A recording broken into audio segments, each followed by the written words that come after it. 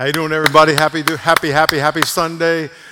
We have a great message, not because I wrote it, because I didn't. God gave it to me, but I think it's going to challenge you. I want to welcome everybody. I'm Miles McPherson, pastor of Rock Church. We are in week 2 of a series called Disciple. Please hit the share button. Send it out to your friends. We got to get this word out. We got to make disciples. Make disciples. Why don't you stand to your feet? We are going to pray and stand in honor of the presence of God in the house. And by the way, the number one reason you should come to church is not to hear a sermon, not to worship, not to be in fellowship. The number one reason you should come to church is to engage in the presence of God. Engage in the presence of God. Now, he uses all those things, but you can hear a sermon and not engage in God. You can worship and not engage in the presence of God. So we want to acknowledge from the very beginning, or we already had worship. I'm sure you engaged in the presence of God at that time, but we want to do it right now and stand and say, Lord, you are here. We respect you, and we're going to pray to you. So, Lord, thank you so much for your faithfulness. Thank you for your goodness. We honor you. We worship you. We praise you. We submit to you. And Lord, I pray that you challenge us even now to trust you with our whole life. Speak to our hearts, Holy Spirit. In Jesus' name, in the nombre de Jesús, amen. Amen. Amen. Let's get the Bibles out. Get your Bibles out. We're going to turn to Acts chapter 9. On the count of 3, say word. 1, 2, 3, word. Turn to Acts chapter 9. Acts chapter 9. Matthew, Mark, Luke, John, Acts, 5th book of the Bible. 5th book of the Bible.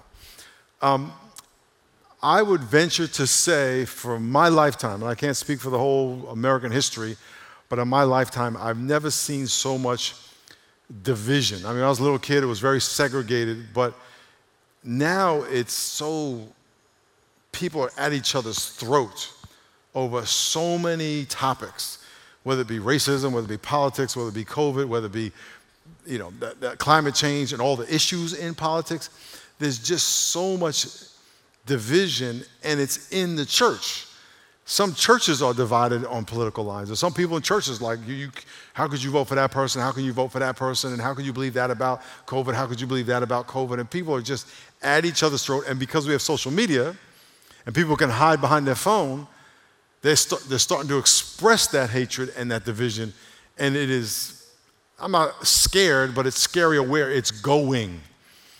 Here's my question to you. We started this series called The Disciple last week, and we've been talking about being a disciple of Jesus. But what happens when Jesus asks you to be a disciple of him with somebody who is your enemy?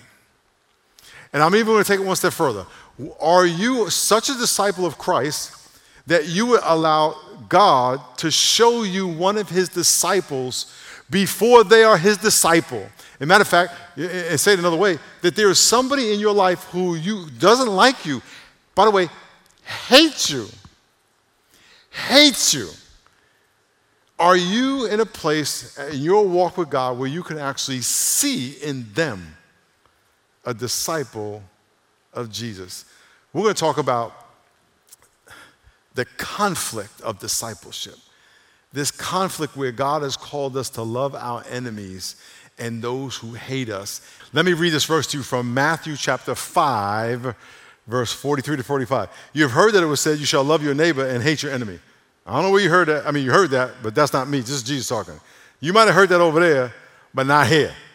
It says, but I say to you, this is Jesus talking, I say to you, love your enemies, bless those who curse you, do good to those who hate you, pray for those who spitefully use you and persecute you, that you may be sons and daughters and children of your Father in heaven. In other words, if you're a child of God, the people who hate you, you got to love. Now, Jesus is never going to ask you to do something he hasn't done. He's not going to ask you something he's never going to do to himself way better than any of us do it. So he's saying to us, love those who hate you, who spitefully use you, who curse you, stab you in the back, lie to you, cheat you. Love. That is going to be the evidence that you are his disciple. God has not called us to be disciples of information. He's not called you to be a disciple of information. Now, he's called us to study the word, yes, show yourself approved, a workman who rightly divides the word of truth, absolutely. But he's called us to be a disciple more than anything, a disciple of love. We have to learn in our journey and our discipline, how do we love better? And there is no greater love than you can have than to love your brother who doesn't like you. That's a disciple. So we're going to see in this passage, in this story today, how God does it. Remember, God will never ask us to do something he hasn't done. So we're going to see God love this guy named Saul. You know him as Apostle Paul, who was God's enemy. God's enemy. Okay, Acts chapter 9. Three points of a disciple: minister, mentor, multiply. This is what I'm going to challenge you in this whole series, is that you as a disciple say, I want to minister, I want to understand my gifts and talents, because I could have the gifts and talents of God, but I'm living that way when I'm supposed to be living that way. So first step is I want to minister and serve the kingdom of God and serve other people with my gifts. Number two, I want to mentor someone else. We're going to see God minister to Saul, and then Paul, and then he's going to mentor him and then multiply. He's going to empower people to reproduce the process. So are you ministering, serving the kingdom of God, people for the purpose of knowing God with your gifts? Number two, are you mentoring someone, investing in somebody? And number three, are you multiplying yourself? Very simple, three things, okay? Watch this. Acts chapter 9, verse 1. Then Saul. Now, you know him as the Apostle Paul. At this moment, his name is Saul. I want you to listen to him because he was the enemy of God. He was an enemy of God. Saul, breathing threats and murder against the disciples of the Lord. Breathing threats and murder. So the disciples of Jesus, he was killing them, threatening them. I'm going to murder you. And he was. And he went to the high priest and asked letters from him to the synagogue of Damascus so that he might find any who were of the way, Christians, whether men or women, that he might bound them up and bring them to Jerusalem, put them on trial and kill them. This is the Apostle Paul. Before his name was Paul, it was Saul. Matter of fact, a lot of times when people give their life to God, he gives them a different name. Why? Because he changes their identity. He makes them realize, this is who I made you to be. You had a false identity before. Now you got a real identity. Ooh, come on now. And then, so Saul was a persecutor of the church.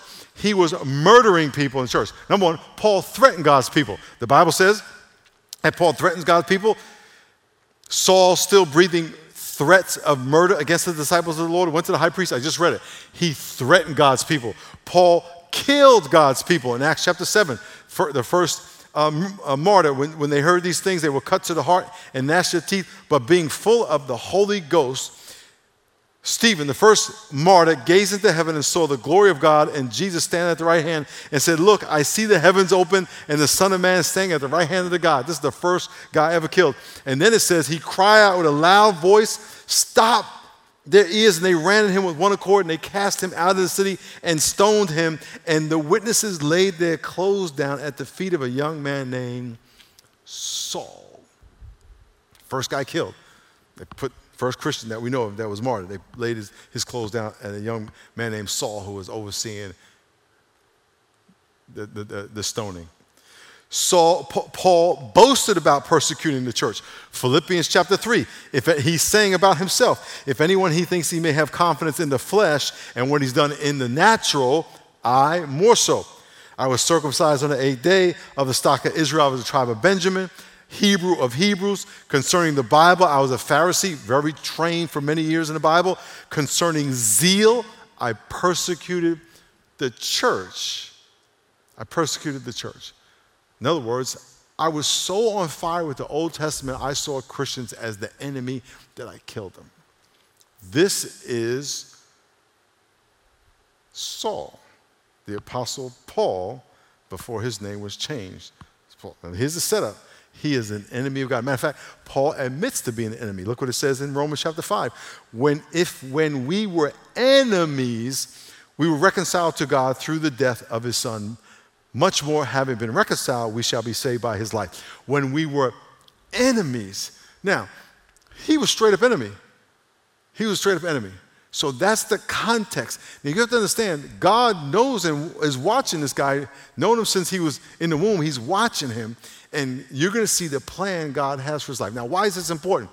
It's because God wants to show you, people in your life, that he wants to be disciples, but he needs you and I to see it also. Here's what I'm going to challenge you. And there's somebody in your life who is, that you don't like them. They don't like you. That you would pray and say, God, show me who is that person that you have chosen, that you want me to love like you love. So we've already stated that this guy is the enemy of God. Acts chapter 9, let's look at the story. Acts chapter 9. It says, as he journeyed, he came near Damascus, verse 3, and suddenly a light shone around him from heaven. He fell to the ground, heard a voice say to him, Saul, Saul, why are you persecuting me? Here's the thing about it. If you criticize the people of God, you are criticizing God, because the people of God make up the body of Christ. You mess with my people, you mess with me. You remember that. You mess with him, you mess with me. If you know a little kid in the school had the big football player that was going to protect him. He says, you mess with him, you mess with me. You mess with my sister, you mess with me. Jesus is saying, Saul, you mess with my people, you're messing with me. And then Saul says, Lord, he said, who are you, Lord? And he was saying, ain't nobody can hit me off my horse but you. And then he said, Lord said, I am Jesus whom you are persecuting. It is hard for you to kick against the goads.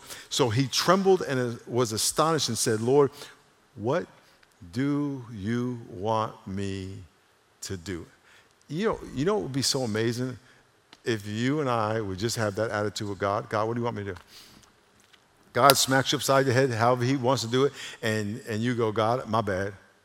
What do you want me to do? Not, oh, God, it's not fair. You know, this person got this and that person got this and I'm better looking. I got more time. Shut up and just say to God, what do you want me to do? This guy is killing Christians. He's on his way to arrest Christians. And God knocks him to the ground. And he goes, okay, now I know you're the Lord. Okay, now I'm going to worship you just like that. Just like that. Let's keep reading. And then it says, verse 7, the men who journeyed with him stood speechless, hearing a voice, but seeing no one. And Saul rose from the ground, and when his eyes were opened, he saw no one. He was blind. But they led him by the hand and brought him to Damascus, and he was 3 days without sight, neither he ate nor drank. Now, 3 things. Before I get into my points, number 1, this guy, this is not my point yet, this is just a setup, context. Saul was killing Christians. He was a Pharisee. He was trained in the Bible, religious leader, zeal for God, killing Christians, thinks he's doing the right thing. God says, boom, you're persecuting me. Immediately Saul says, I now submit to you. God took a sight, 3 days. He didn't eat, fasting. Imagine you are like this bad dude with all this authority. And now all of a sudden you're blind, and everything you thought about God is turned upside down, and you're blind, and people are taking you by the hand, and you're not going to eat. That's a minor thing. You can't see, and God just told you you were persecuting him. Saul's like, I'm in trouble. and he can't see. But little does he know that this is his transformation, that God is transforming him from an enemy to a friend. Number one in your notes, God ministers to and with his former enemies. Look what happens. Verse 10. There was a certain disciple at Damascus named Ananias. And to him the Lord said in a vision, he said, Ananias, here I am, Lord.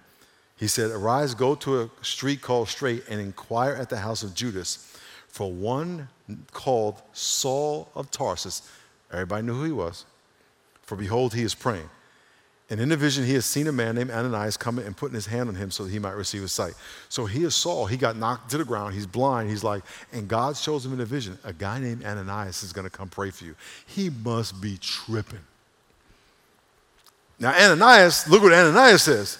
Verse 13, Ananias said, dumb thing, Lord, have you heard what this man has done? Of course God has heard. He's seen it all. He's God. Have you heard how many things about this man, how much harm he has done to your saints in Jerusalem? Do you know who this is?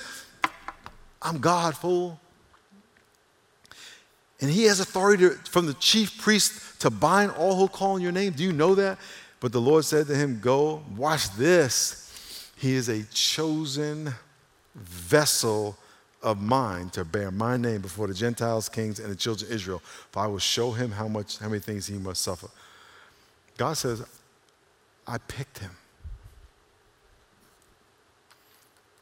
You know that person you don't like? It's very possible God picked them. And you think they're bad, they're garbage, they're this. God said, no. I already picked them. I got stuff for him to do. Now, you may be that person. You may be that God hater, right? You got attitude. You don't like Christians. You put them in all these categories politically or for whatever category you have them in that makes them lower than you, or you use an excuse to hate them. Okay, put all that aside.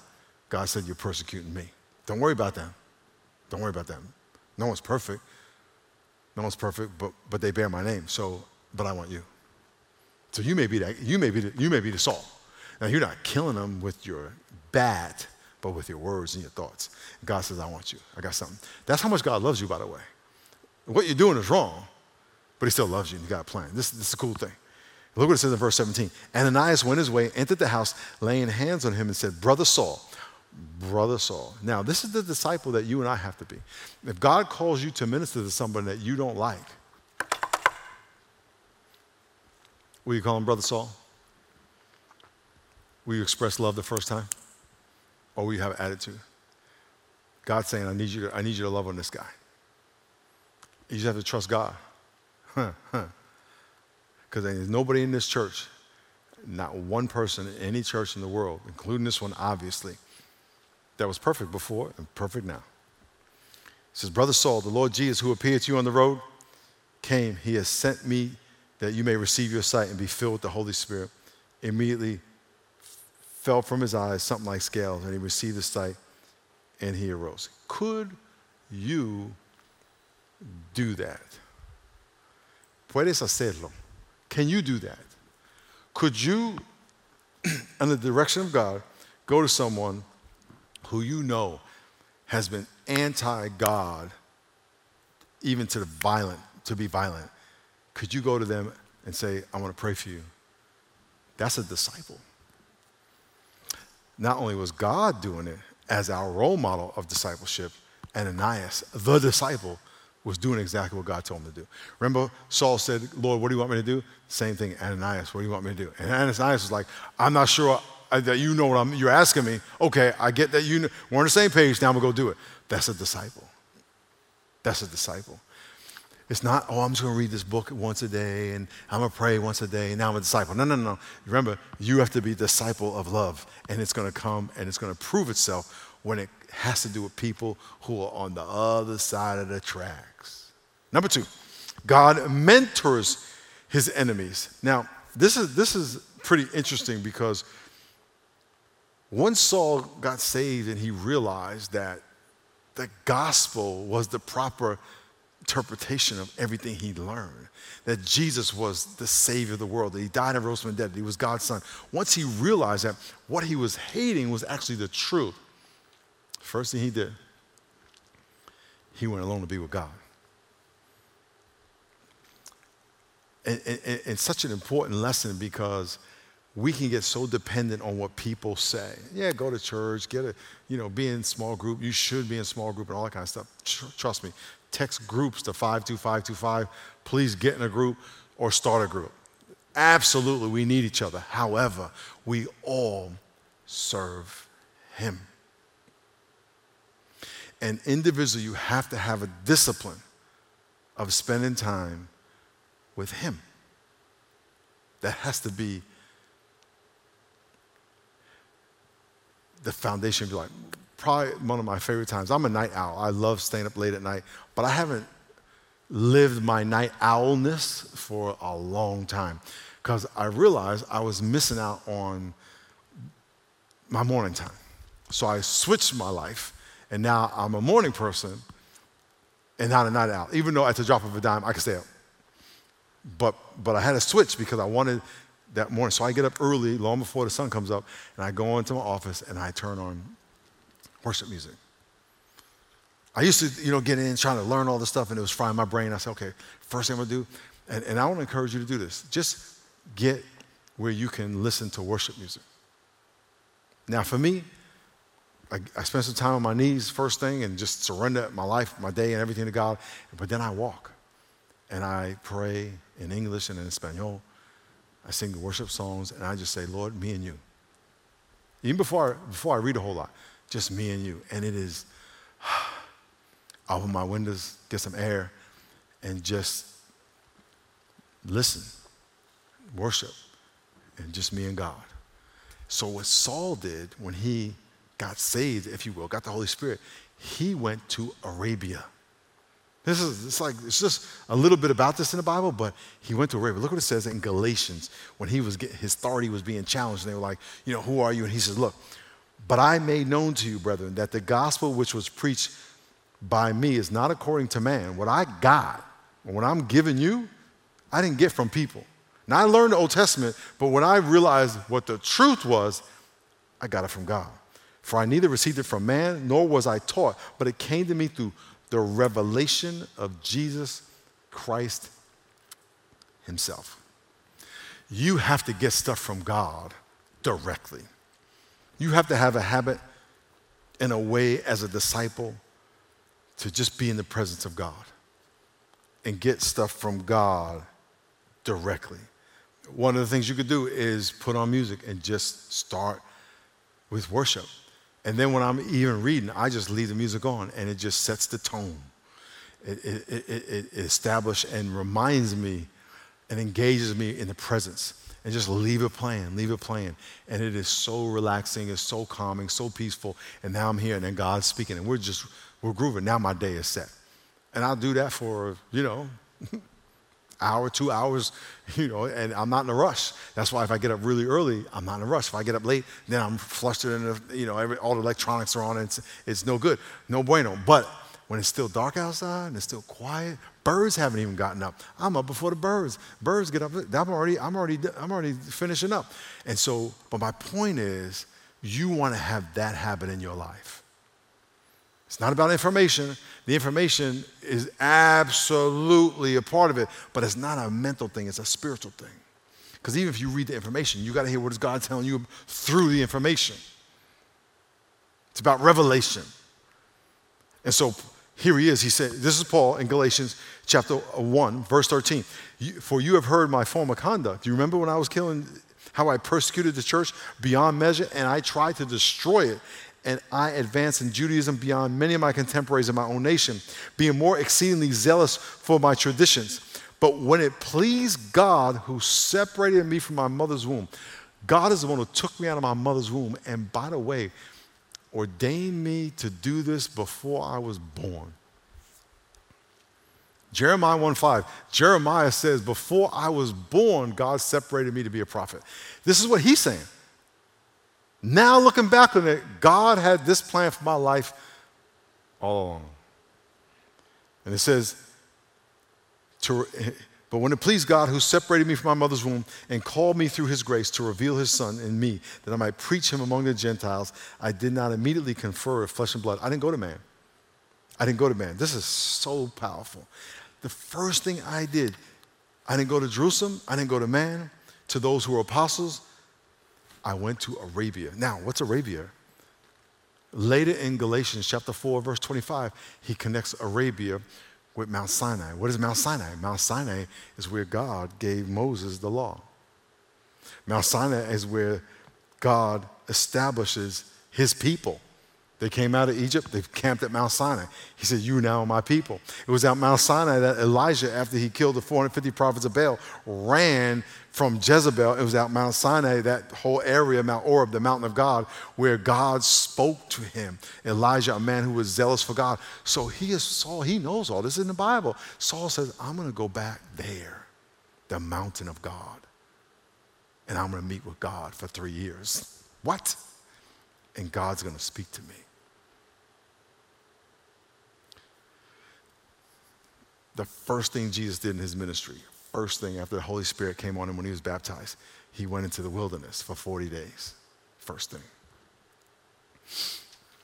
Saul said, look, me and God I gotta get stuff right with God.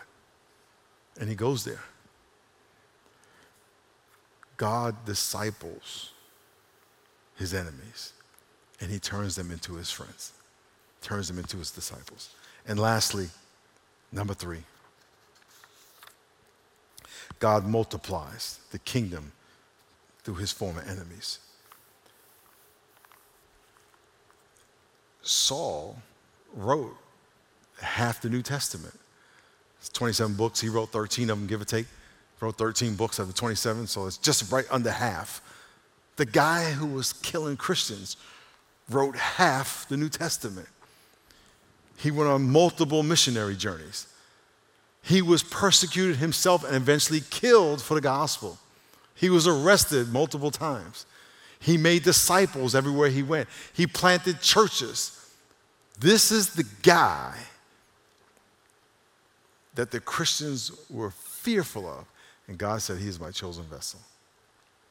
So here's my encouragement to you. Is that today you would say, Lord, I want to be a disciple. And I pray a couple things in this message. Number one, that there are people in your life that you would never discount anybody from being God's disciple. Anybody.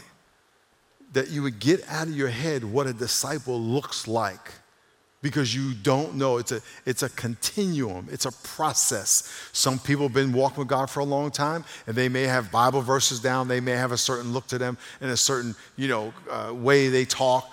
And then some people are in the very beginning of the journey where they haven't even met Christ yet, but God reveals that to you.